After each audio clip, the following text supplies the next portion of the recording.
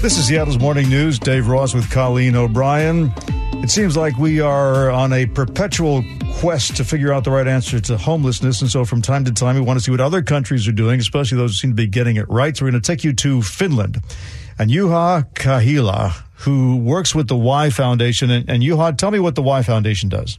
Hello, good to be here. And I work at the Y Foundation, and we are Finland's fourth largest landlord, NGO, non-profit organization providing affordable homes for low-income people and then again homeless people.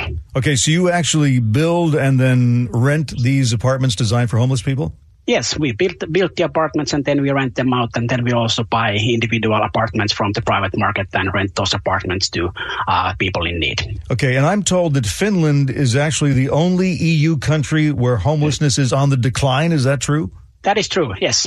So you've been to the United States. You've seen firsthand our homeless problem. What are we doing wrong? Yeah, I was in Seattle last April in a Housing First conference, and Seattle, the situation was really horrible for my eyes, especially because if you come to Helsinki, you won't see tents or people sleeping on the street. So that really shocked me when I was there. And I always like to say that you lack courage to change the system, fully estimate the full potential of Housing First and forget the temporary accommodation solutions and those kind of short-term solutions, because they tend to cost a lot of money and then they tend to stay quite permanent, and you will not end homelessness with those things. So what are you doing differently in Finland? It says here you have 18,000 apartments and operate in 57 cities and municipalities. What is it about your Housing First model that seems to be working? Because as you said, only EU country where homelessness is on the decline.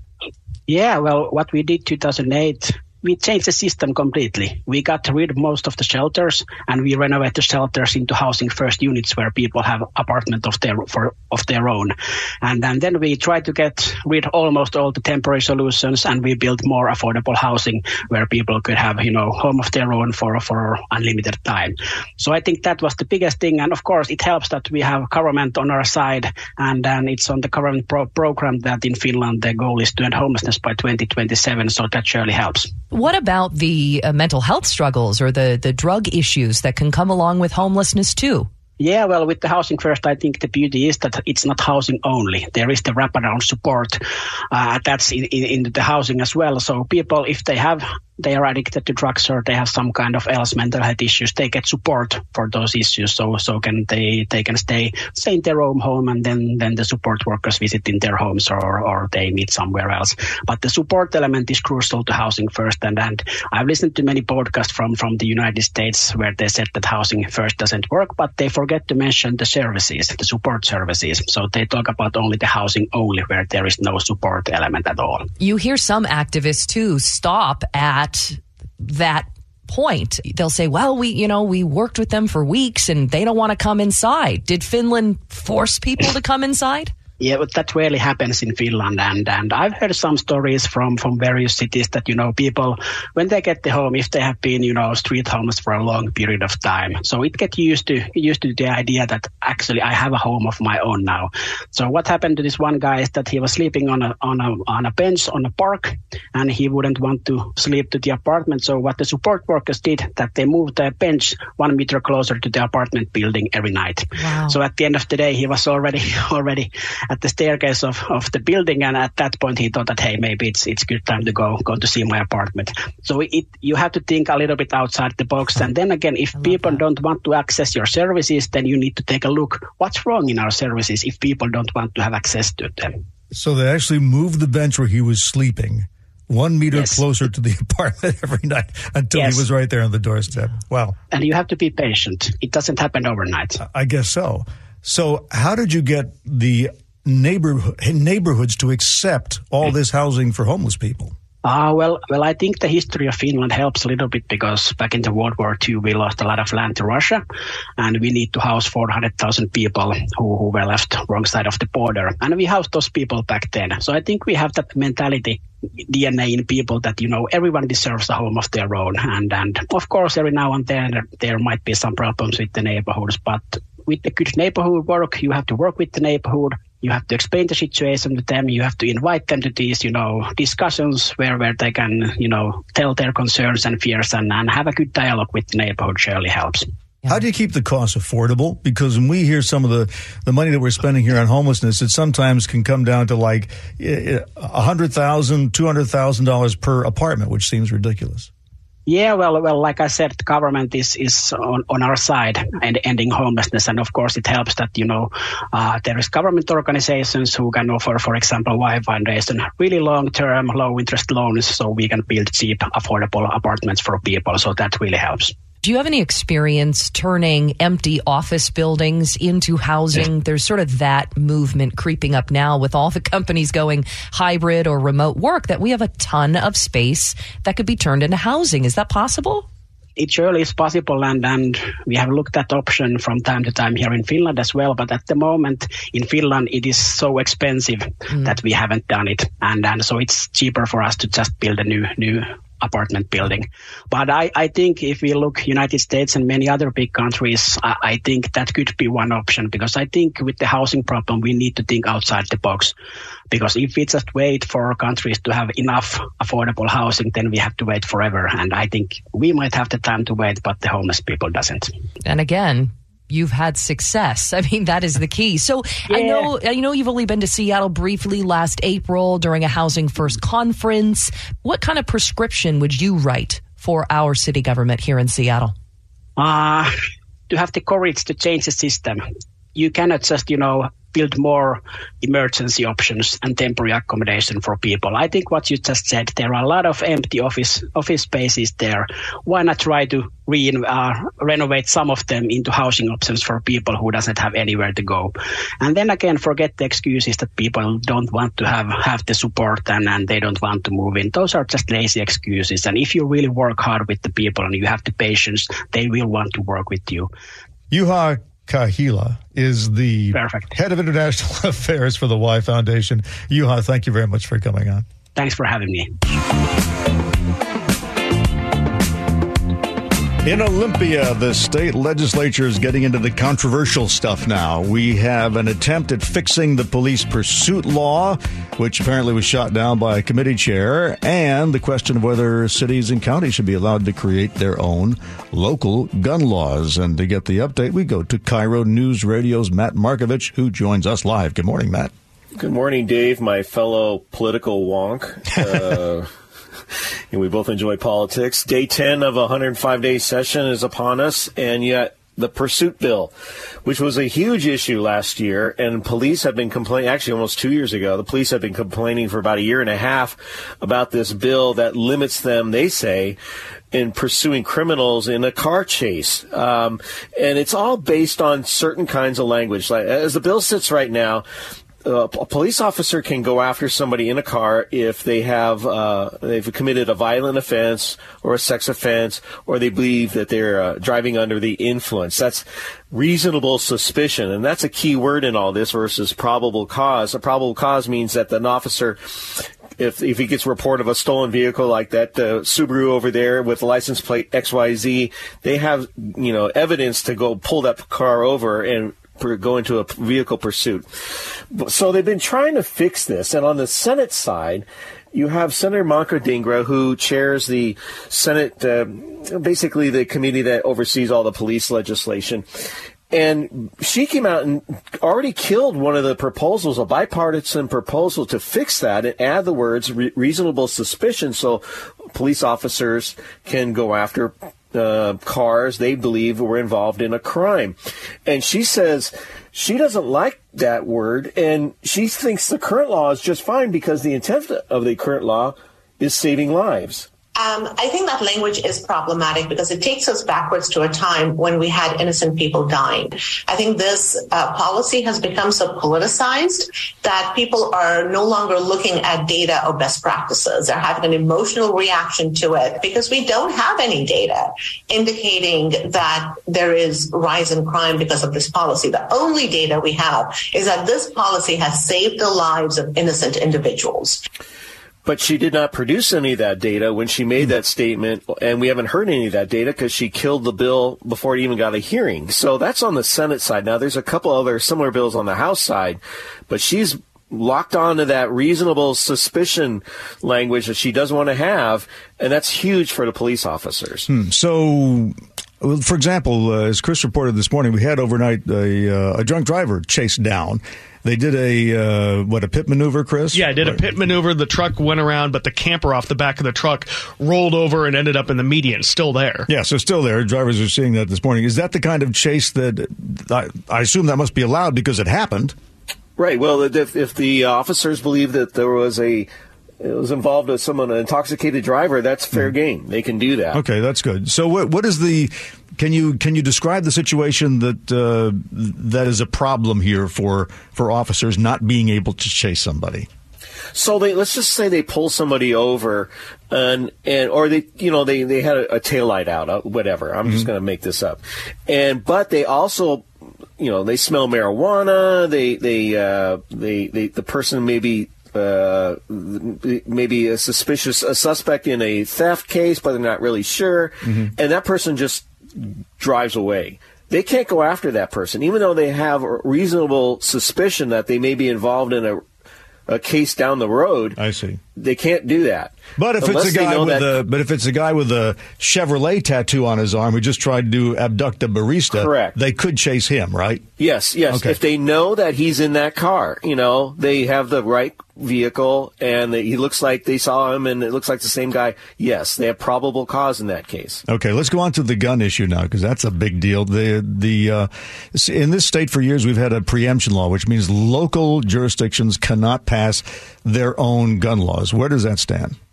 Well, this is a huge issue for the big cities, especially Mayor Harrell in Seattle, who's been barking about this for years, even as a council member, that cities like Seattle should be able to enact their own gun laws based on what's happening in their city. And like you said, the state controls all that. So when one law is the same in one county is the same in the next county over. And Democratic State Senator David Hackney is sponsoring the bill and explains why the state's blanket approach to gun laws really doesn't work. One size fits all doesn't necessarily work. Local jurisdictions should have the authority to adopt the kind of gun regulations that are appropriate for their community. In South King County, we are facing a surge of gun violence. In fact, we experience 70% of all the gun violence in King County. It should be appropriate for those communities to make decisions for themselves on the kind of gun regulations that make sense for them.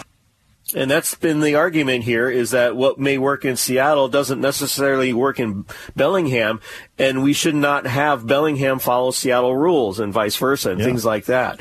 But right away, there's an easy opposition, the same kind of argument about this. Spokane County Sheriff John Knowles, this is a sheriff saying he doesn't like the idea. By repealing this law, it will create criminals out of otherwise law-abiding, tax-paying citizens who are just exercising their constitutional right to keep and bear arms.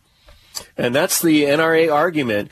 And the NRA actually testified and gave a great example of this patchwork of laws if this would be adopted, meaning that a city and county, if they could have a totally different gun law versus the county next door. And she gave the example. This is Abraham Klein of the NRA, gave an example of the patchwork laws of a gun owner if they were driving from Vancouver, Washington to Olympia. In that stretch of just 100 miles, you will encounter 14 different jurisdictions with patchwork laws and regulations. In one county, your firearm can be concealed. In the next, it must be locked and unloaded in the trunk during transit. In the next, completely banned. Cross an inevitable and invisible geographical boundary. You're law-abiding on one side and a felon on the other. I hear that a lot, but I mean, speed limits change from jurisdiction to jurisdiction. A lot of things change from jurisdiction to jurisdiction. I thought the complaint. But you don't have a sign on the side of the road. You got to put your gun in the back in the. Well, put up the signs then. That's a no-brainer. But I mean, I remember for years the complaint was from gun owners was that the city folk were making gun rules for the country folk, and yet if you try to change that, then nobody likes that either. Because I can certainly see where it's a lot different if you have people open carrying, at Seattle Center, as opposed to, out at Long Beach. So who's right? That's what I want to know. Who's right? I mean, that's why they're going to have all these debates in Olympia, and even on talk shows like yours. We're having a debate about this. Senator Hackney represents South King County in South Seattle area, where, like he said, huge amounts of crime. So that area may want to enact ability to not carry, that you can't openly carry a gun in that area because of the high crime rate. And, things like that. I'm making this up. Yeah. But it's real specific to the area. Again, like you saying, these arguments are not new. This preemption has been on the books nearly 40 years in the state of Washington, and it actually is one of the leading states in the country to have a preemption law. Other states started adopting what Washington has. But because of the nature of the rise in gun crime right now, people want to see some change. KIRO News Radio's Matt Markovich. Matt, thank you. You're welcome, Dave. Your daily dose of kindness now, sponsored by Heritage Homecraft. Yet again, the story of how TikTok can change lives. I had this guy come in, didn't know who he was. And I like to ask my customers, where you're from, what do you do? And he quietly said, I'm a food critic. That's Frank Steele, who owns Frankincense Pizzeria in Las Vegas. It was a new spot, and things were going really slow. Says he was lucky if he made $400 a day in sales. But as you heard, a food critic came in. That would be TikTok food critic Keith Lee, who loved the food. This is one of the best wings I've ever had. This is a 10. That would be Frank's lemon pepper wings. Keith ate more than wings. He ordered a bunch of specialties off the menu and raved about the food. Then our phone never stopped ringing. I sold more lemon pepper wings in the last 2 days than I have in the last 4 months. I made more garlic knots yesterday than I've ever made. As you can hear, he's getting emotional. It's because this restaurant was a life goal for Frank, and he worried the pizzeria wouldn't last. That's no longer a problem, thanks to the young man on TikTok who decided to take a chance on a new Las Vegas spot. It's just been overwhelming. It's been a blessing. This restaurant has been a dream of mine for 30 years. Keith's food review video has been viewed more than 22 million times now. Wow. And counting. Frank says it's still setting in, and he told KTNV he's working hard to serve customers who've traveled from all over the country to try those now famous lemon pepper wings. So TikTok can be a force for good. Well, let's see. In the last month, I've covered 3 TikTok stories. Two of them are of TikTokers who found, octogenarian Walmart workers still trying to pay off their mortgage, and they thought this isn't fair, so they started GoFundMes, and now those 2 Walmart workers happily retired. Good for them.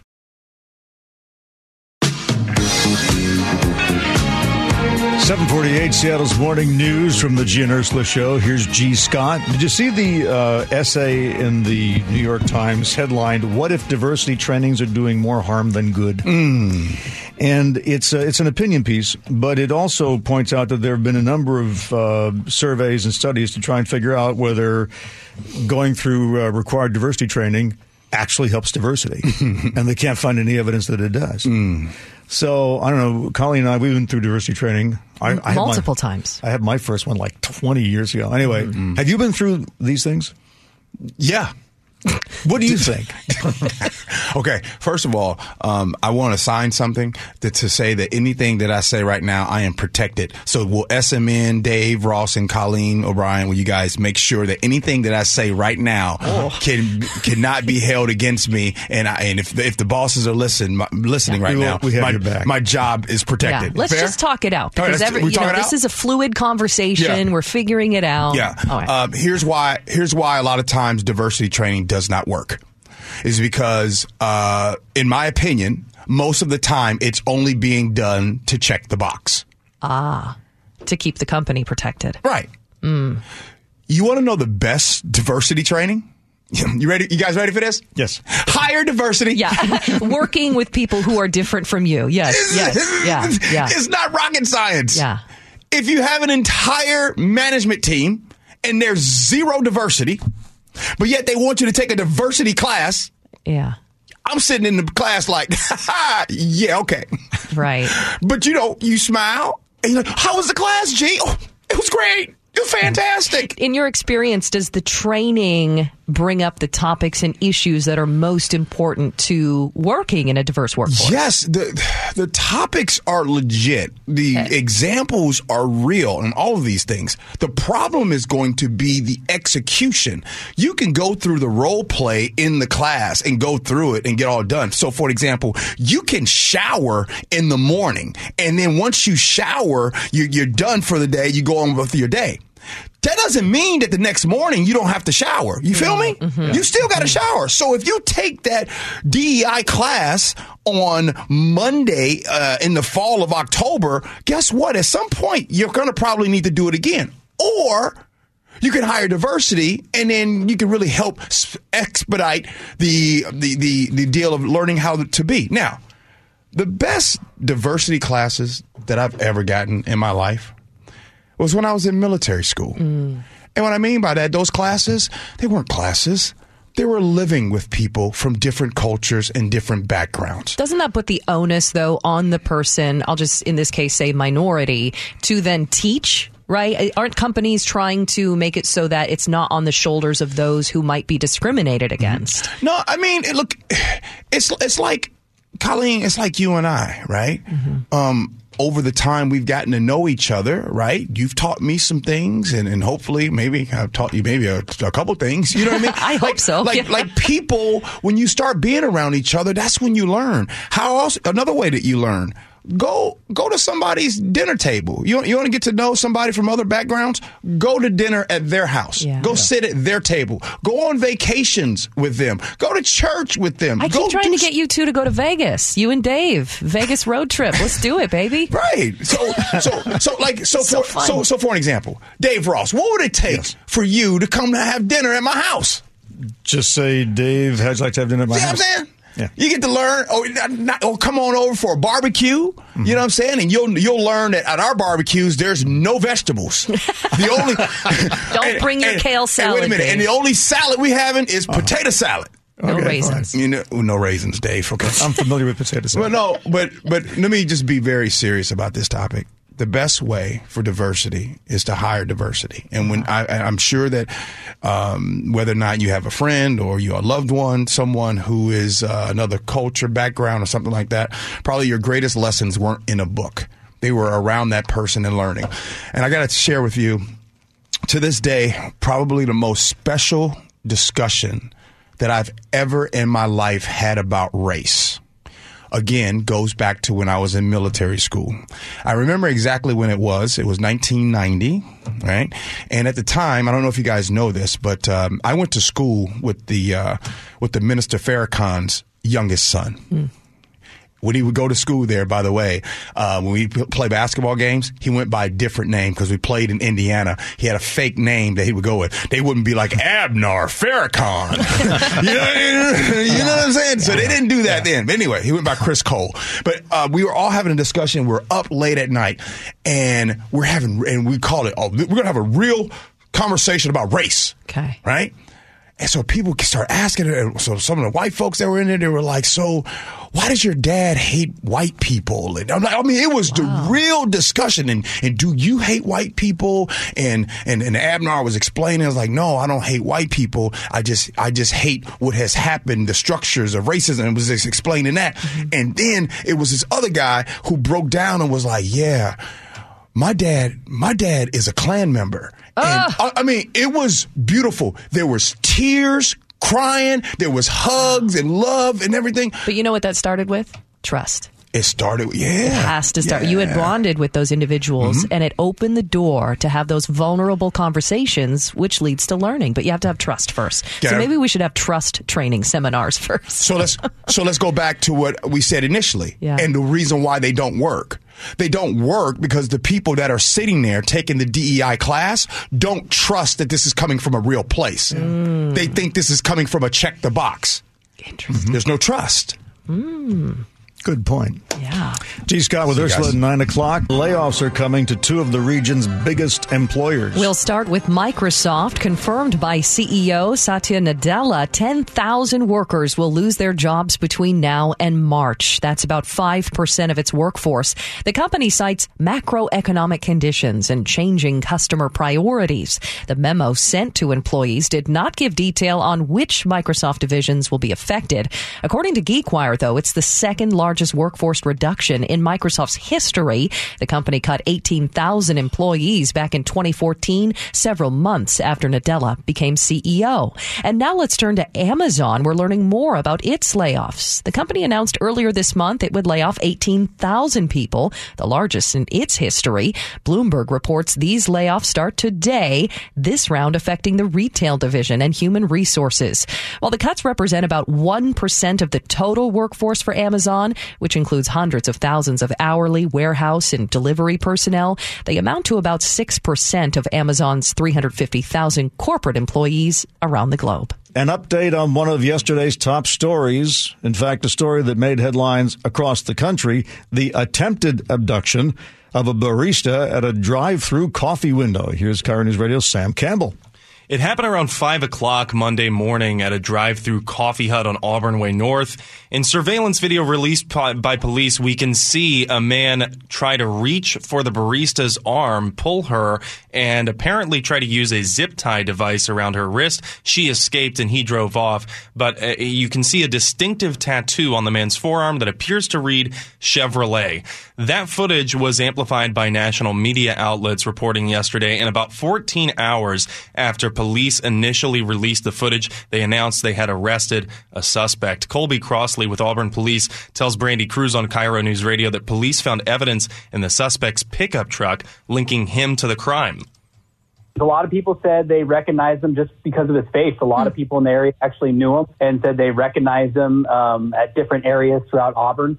The company's owner declined interview requests from multiple news agencies, and workers have wanted to remain anonymous for privacy reasons, so I'm not going to name them or the exact business, but I did ask the digital team here to reach out to the company on Instagram, and we received a message back purportedly written by the victim, who also wanted to stay anonymous. In it, she says a man ordered a drink, asked for change for a $5 bill, and when she went to hand it to him, he grabbed her. She says it was a random attack, but defends the company's owner, saying that they have already had several security measures in place, and there wasn't really anything they could have done to prevent it. She says, quote, he was going to do this to someone. It just happened to be me.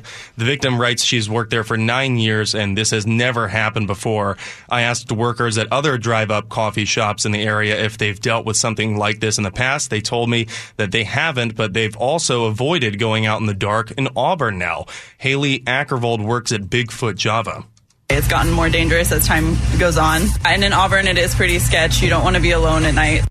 Ackervold tells me she's happy she works during daytime and with other people during her shift, which when I approached the coffee shop where the crime happened, it appears they only have one on the clock at a time. It's a pretty small place. And it sounds like then tips were what led to this guy's arrest. People who just recognized his face or the tattoo? That is what it appears to be. The police have thanked the community for, quote, overwhelming support. Gotcha. Thank you, Sam. Thanks. It's one of the reasons we're paying more for poultry and eggs at the grocery store. Bird flu.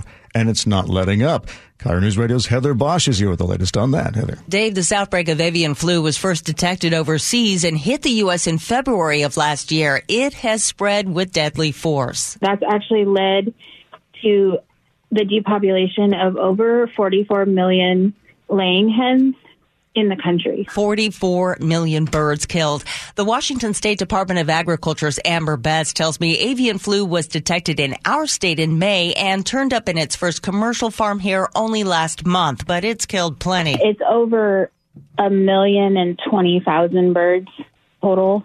Just in Washington State?